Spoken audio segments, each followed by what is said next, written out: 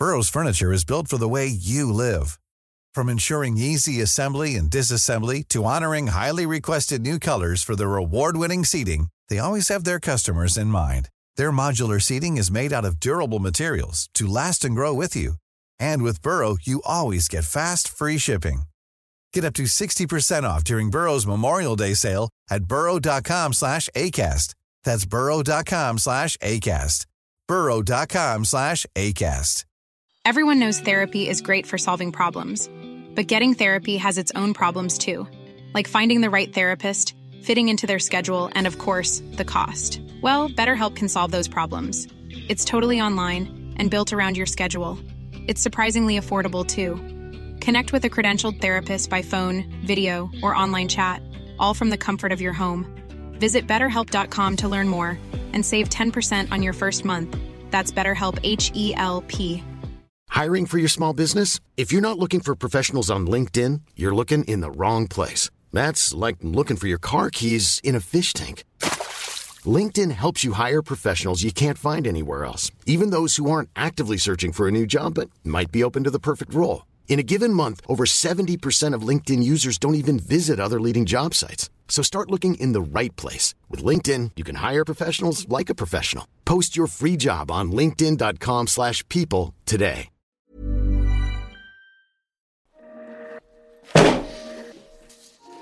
Immigration, migration, border walls, channel crossings, refugee crises, asylum seeking. These hot words tend to dominate the news cycle at the moment, especially in Europe and America. And immigration is a broad topic, one that involves ethics, the philosophy of multiculturalism, the economics of welfare and job markets, crime rates, and more. It's also, of course, a controversial topic, so I thought I'd just spend some time just looking at the evidence with an open mind from a wide range of sources on a broad scope of issues. Because in an increasingly globalised world, an increasingly unequal world, a world that could become even more inhospitable in parts, a world looking closer to World War III, not further away from it, understanding this issue is integral to being able to have a progressive plan to tackle a likely continued increase in global migration patterns. In 2015, at the height of the migrant crisis during the Syrian civil war, over 1 million asylum seekers came to Europe. In 2013, almost 400 died in one incident when a boat sank off the Italian coast. From the election of Trump on the promise of a border wall, or Britain leaving the EU, or Marine Le Pen continuing to do well in France and Orbán in Hungary, it's clear from poll after poll that the public wants these numbers reduced, and that we don't have a very good progressive narrative that grapples with the topic. And I think we need one. We can see evidence of this in polling in Britain. 77% are in favour of reducing immigration by a little or a lot, and most think the costs of immigration outweigh the benefits. 50 to 70% of respondents across most Western countries report being concerned about illegal immigration. Canadians are outliers here, most having a positive view on immigration. The Canadian government has pursued a policy of multiculturalism for decades. So I want to try and understand where we are, what the data says, be honest about the evidence. I'll keep it simple, but I'll put a link to the sources in the description below the video, organised into categories, and I'll likely keep expanding on that in the future. And in this case, for this particular video, I tried to favour empirical studies and polling over theory and philosophy and so on, although I did include some. Even looking at least 100 studies here, I can only scratch the surface, and we have to bear in mind the vast contextual differences between countries and continents. The US, having a long border with Mexico, is of course going to be different to the UK, an island nation, or Greece, the southern EU border, or Hungary, a country landlocked and surrounded by other countries. I try and draw on a cross-section because of this. But with that in mind, let's get started and see what we can learn.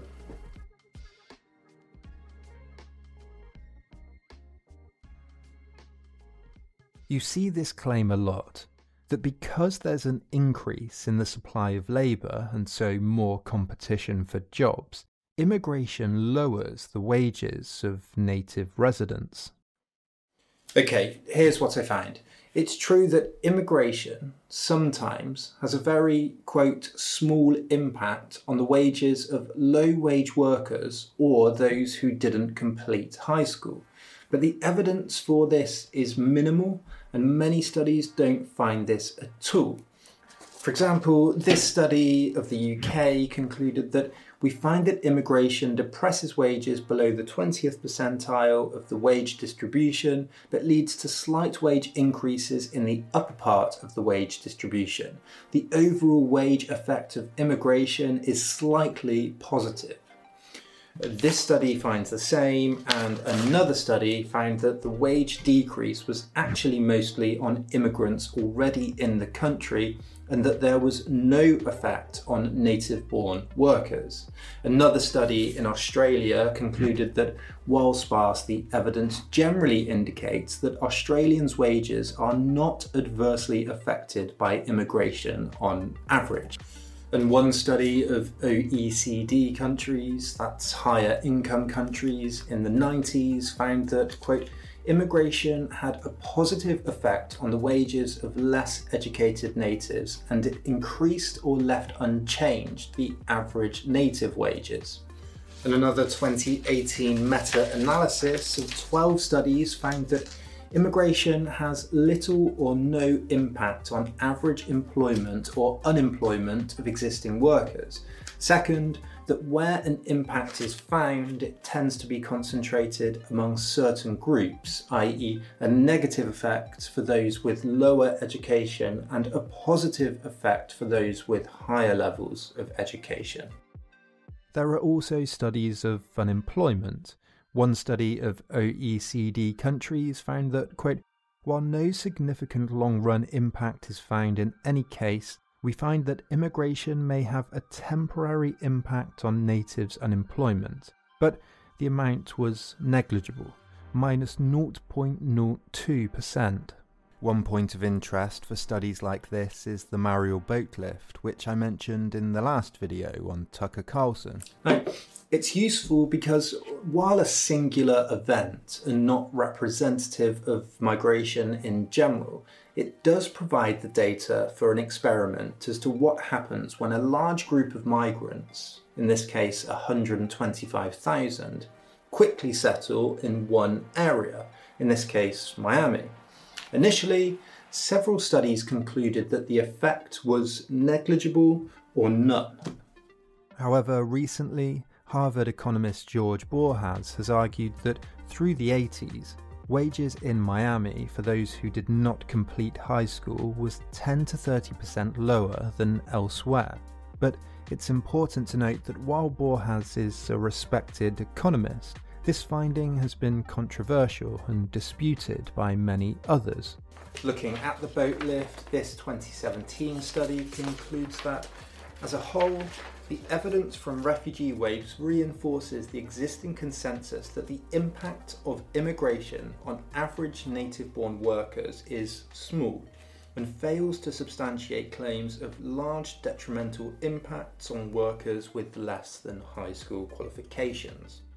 Now, Borjas is well known for making the case that immigration benefits some natives while hurting others, particularly benefiting higher earners while hurting lower earners. But in one review of his central books, Immigration Economics, the Economist reviewers say that after reading Immigration Economics, one begins to wonder why countries ever decide to have any immigrants, and why many countries continue to allow relatively large inflows of immigrants. Are immigration policies manipulated by an elite who benefit from these policies at the expense of others?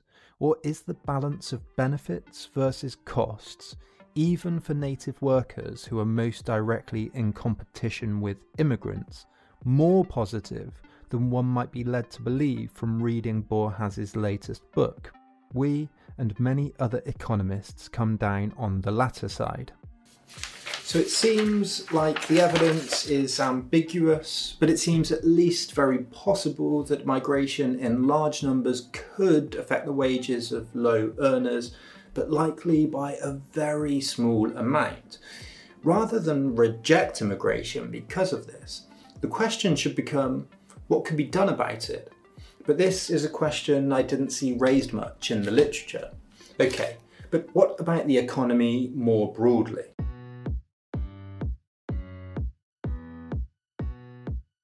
This study found that between 1980 and 2000, each immigrant that came into the country added an extra 1.2 jobs to the economy. That's because each new person needs more food and housing and goods and services, and so increases the demand in the economy and therefore the jobs, because people need to supply that demand. But one common claim is that immigrants are a burden on welfare states. Some studies say that non-EU immigrants in the UK cost more in spending than they contribute in taxes, i.e. that they've taken more from the state in welfare and tax credits and other costs than they've paid in taxes. Although this 2014 UCL study looked at immigrants who have lived in the UK since 2000 and found that they put in 3% more than they took out. And overall, migrants from all countries taken together put in much more than they take out. And one Warwick University study found that migrants in the top 1% of earners contributed 8% of total income tax in the UK. On top of that, the Office for Budget Responsibility in the UK has forecasted that more migration contributes to higher tax receipts over time. Studies like this vary wildly from country to country. This meta-analysis, for example, is all over the place. It says the evidence is mixed and dependent on context, and when it comes to non-EU migrants in the UK is an outlier. The evidence that migrants pay in more than they take out is stronger in most other countries, including countries like Switzerland, Belgium, Spain, and Portugal. Another study looked at several Western European countries between 1985 and 2015 and found that, quote, inflows of asylum seekers do not deteriorate host countries' economic performance or fiscal balance because the increase in public spending induced by asylum seekers is more than compensated for by an increase in tax revenues.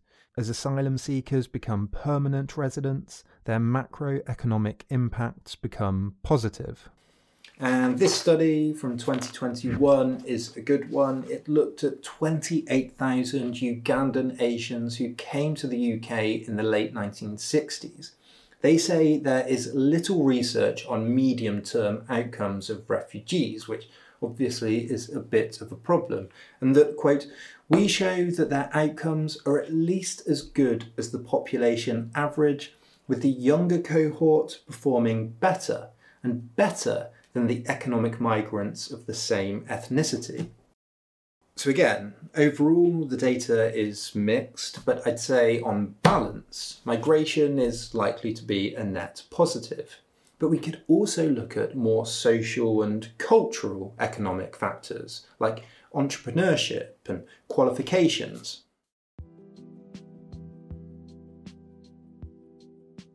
How do immigrants fare on the more socio-cultural end? Well, in the US, Immigrants are less likely to have finished high school than their native-born counterparts, but are more likely to have a degree.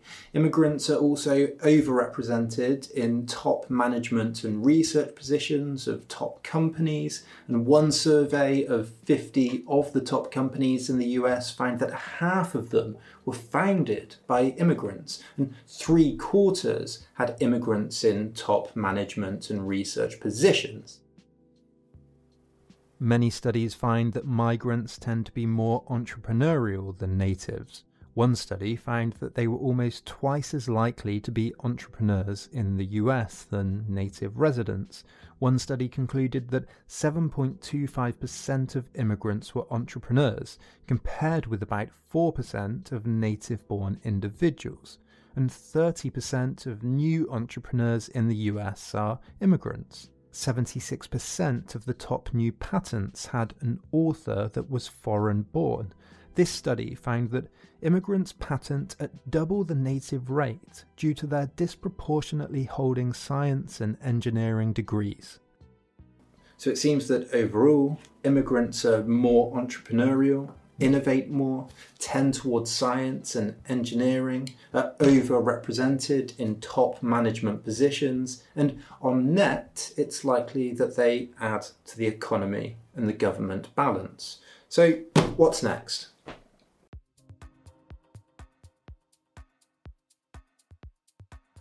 Okay, we'll breeze through crime because the evidence is pretty clear. This study concludes that in England and Wales, although there is a public sentiment that immigrants are more involved in criminal activities than natives, the empirical results of this paper lead to different conclusions. This meta-analysis found that, quote, immigrants facing poor labour market opportunities are more likely to commit property crimes. However, there is no evidence that immigration has caused a crime problem across countries, and immigrants with good labour market opportunities appear no more likely to commit crime than similar natives. It also found that legalising the status of immigrants reduces the likelihood of crime. This review of 20th century studies in the US found that, contrary to the predictions of classic criminological theories and popular stereotypes, immigration generally does not increase crime and often suppresses it. And this study of Texas finds that, contrary to public perception, we observe considerably lower felony arrest rates among undocumented immigrants compared to legal immigrants and native-born US citizens, and find no evidence that undocumented criminality has increased in recent years. Now, in France, Muslims are disproportionately represented in the prison population, 40 to 50% of the prison population, when about 10% of the population in France are Muslim. But with large-scale migration from post-colonial Algeria, this is likely to be a result of Muslim men being disproportionately raised in poverty, and so a socio-economic fact rather than a cultural one.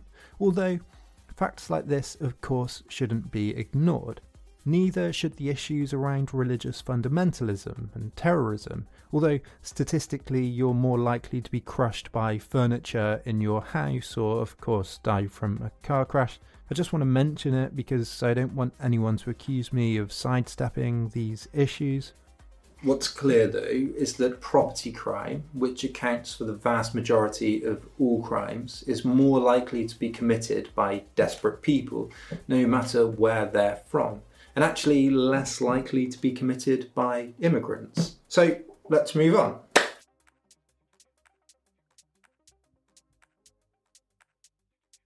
Definitions of multiculturalism are difficult to agree upon. One researcher calls the literature decidedly messy. Multicultural can mean a simple demographic fact, multiple cultures in one country.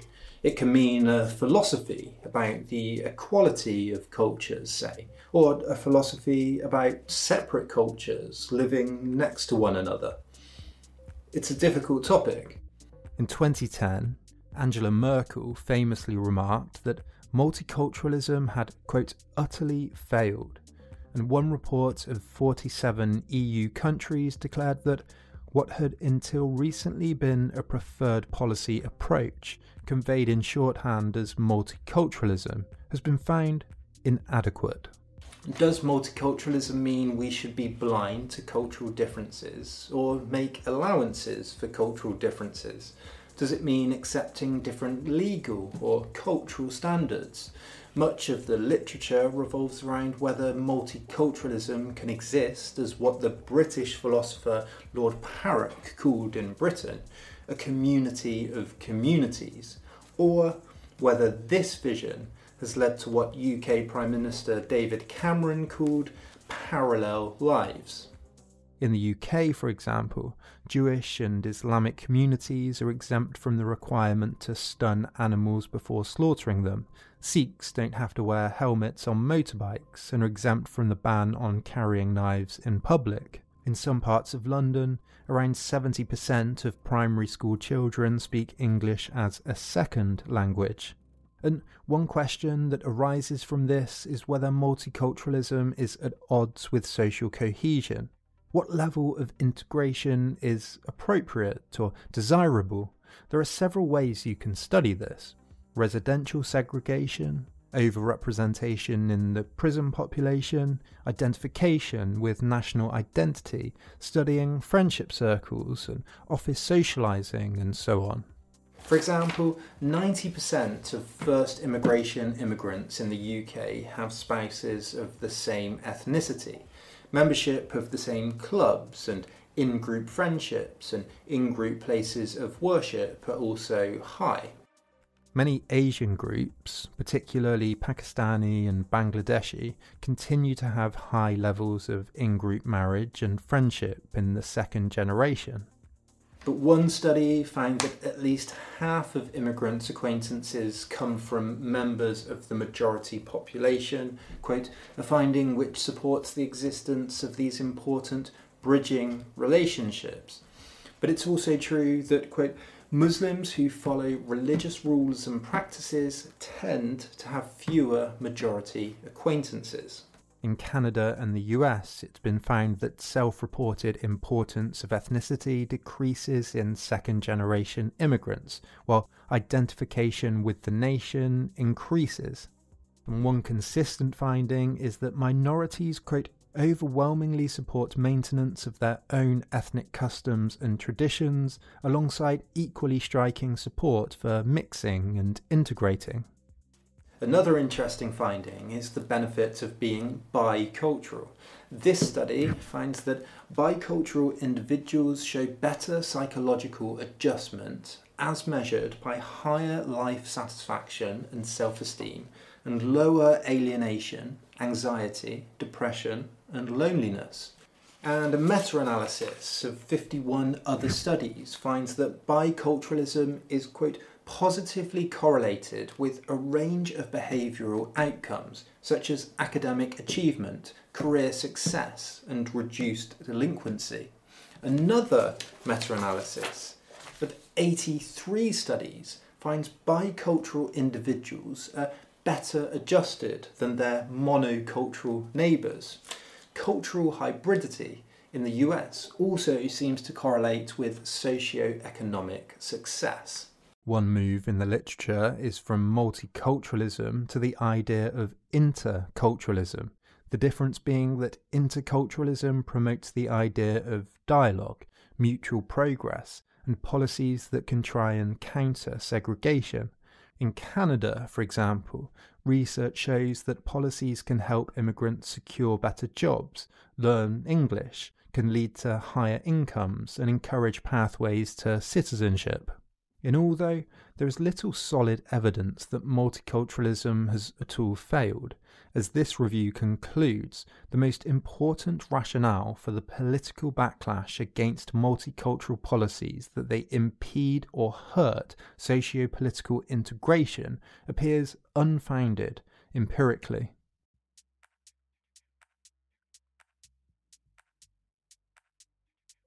One area of research looks at Islam and multiculturalism in particular. A 2016 poll, for example, revealed that more than half of British Muslims think homosexuality should be illegal. 39% said wives should always obey their husbands, compared to 5% of the whole population. 86% though have a strong sense of belonging to Britain. 24% want Sharia law, according to one poll, although it varies what Sharia means. Another poll says 40% want Sharia and only 22% oppose it. One study says that there are roughly 30 to 85 so-called Sharia councils already in the UK that resolve disagreements, usually around marriage. One government review said that from those who gave evidence to the review panel, no one disputed that Sharia councils engage in practices which are discriminatory to women. Another poll found that 37% want to integrate, quote, on most things, but 40% want gender segregation in education. And it's also true that in this context, higher levels of education lead to higher support for democratic values. So, to put it mildly, if you believe in gender and sexuality equality, if you believe in freedom of speech and equality under the law, it's certainly true there are challenges in this area. Now, let's move on and look at undocumented immigration.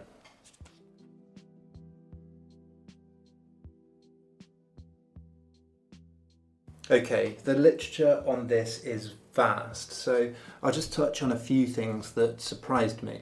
It's no revelation, for example, that in many places we're seeing an increase in illegal immigration, and in most countries the trend is towards stopping that increase in some way, whether it's Trump's success in America or Brexit or Marine Le Pen and so on. When it comes to illegal immigration, most people would probably conjure images of migrants crossing waterways on dinghies or climbing border fences, but almost half of undocumented migrants in the US came in legally, then overstayed their visas. Many were brought in as young children and don't even find out they're undocumented until they go to get jobs in adulthood. But the effect of increasing Border Patrol funding seems negligible. Migrants just find other ways in. For example, this study found that, quote, from 1986 to 2008, the undocumented population of the US grew from 3 million to 12 million persons, despite a 5-fold increase in Border Patrol officers, a 4-fold increase in hours spent patrolling the border, and a 20-fold increase in nominal funding. We also forget that being undocumented isn't particularly appealing, and so many don't stay that long. In one study in Thailand, researchers found that in 61 out of 63 surveyed villages, quote, the proportion of overseas workers who voluntarily returned to Thailand was 95% or more. Another study in the Netherlands looked at the psychological burden of being away from home. The more undocumented migrants stay in a country, the more this increases, but I guess that's no surprise. According to another study, quote, more vigorous deportation policy advances the date of voluntary return, which explains the motivation of the hostile environment policy of the Conservative government here in the UK. In fact, if you look at numbers from the UK, the majority seem to leave voluntarily, suggesting that they only intend to stay for a short period of time. Undocumented migrants obviously find it more difficult to find jobs and to contribute taxes. One study in the US found that providing a pathway to citizenship for the roughly 11 million undocumented immigrants in the US would increase their wages and spending power and, over about 10 years, boost US GDP by $1.2 trillion. But many empirical studies have also found that wages of legalised migrants improved after they were granted amnesty. In the UK, many voters have changed political allegiances because of immigration, especially from Labour to Conservative.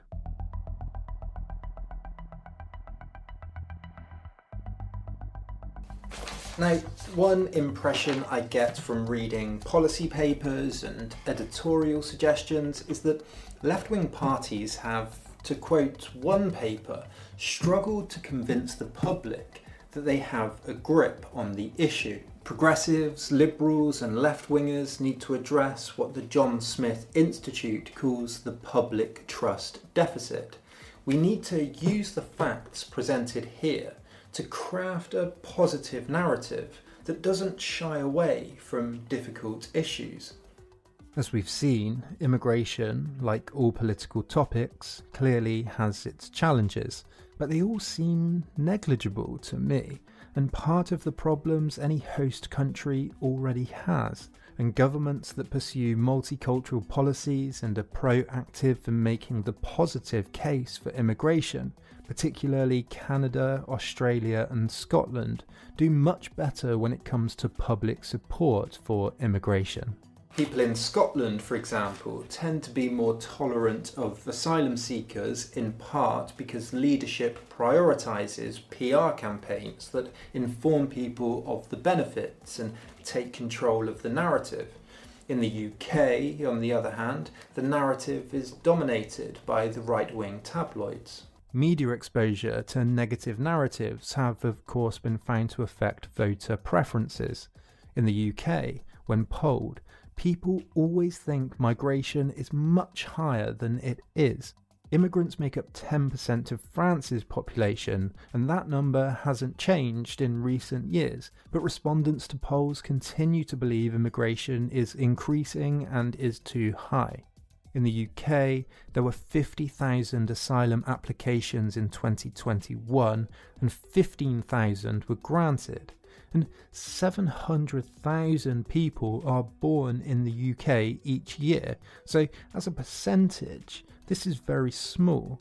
But it's true that in 2021, 23,000 crossed the channel illegally in boats and 37 died. I think when looking at the evidence, these numbers should be easily accommodated. But rather than, for example, take up France's offer of a UK asylum processing centre in France that would then likely reduce the numbers crossing the channel illegally, the UK government have declined to take up the offer.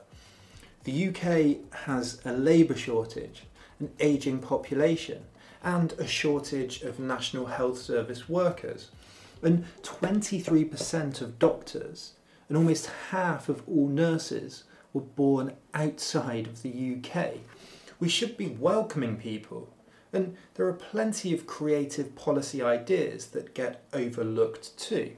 Several studies look at heartland visas for asylum seekers who are willing to settle in deprived areas or areas that are depopulating. Canada and Australia both do this. And Canada receives around 250,000 immigrants each year and does very well.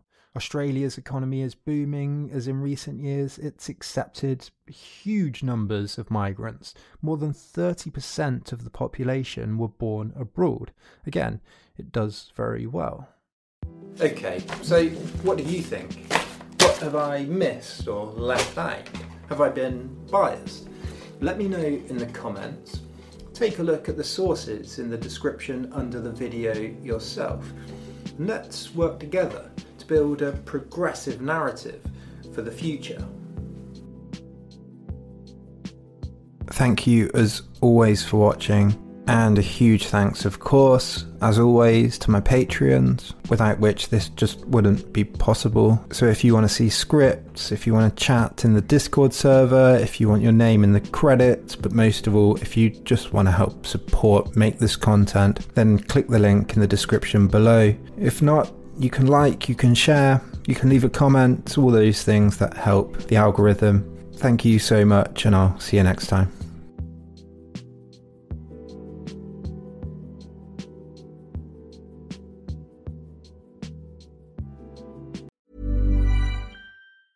Hey, it's Paige DeSorbo from Giggly Squad. High quality fashion without the price tag. Say hello to Quince.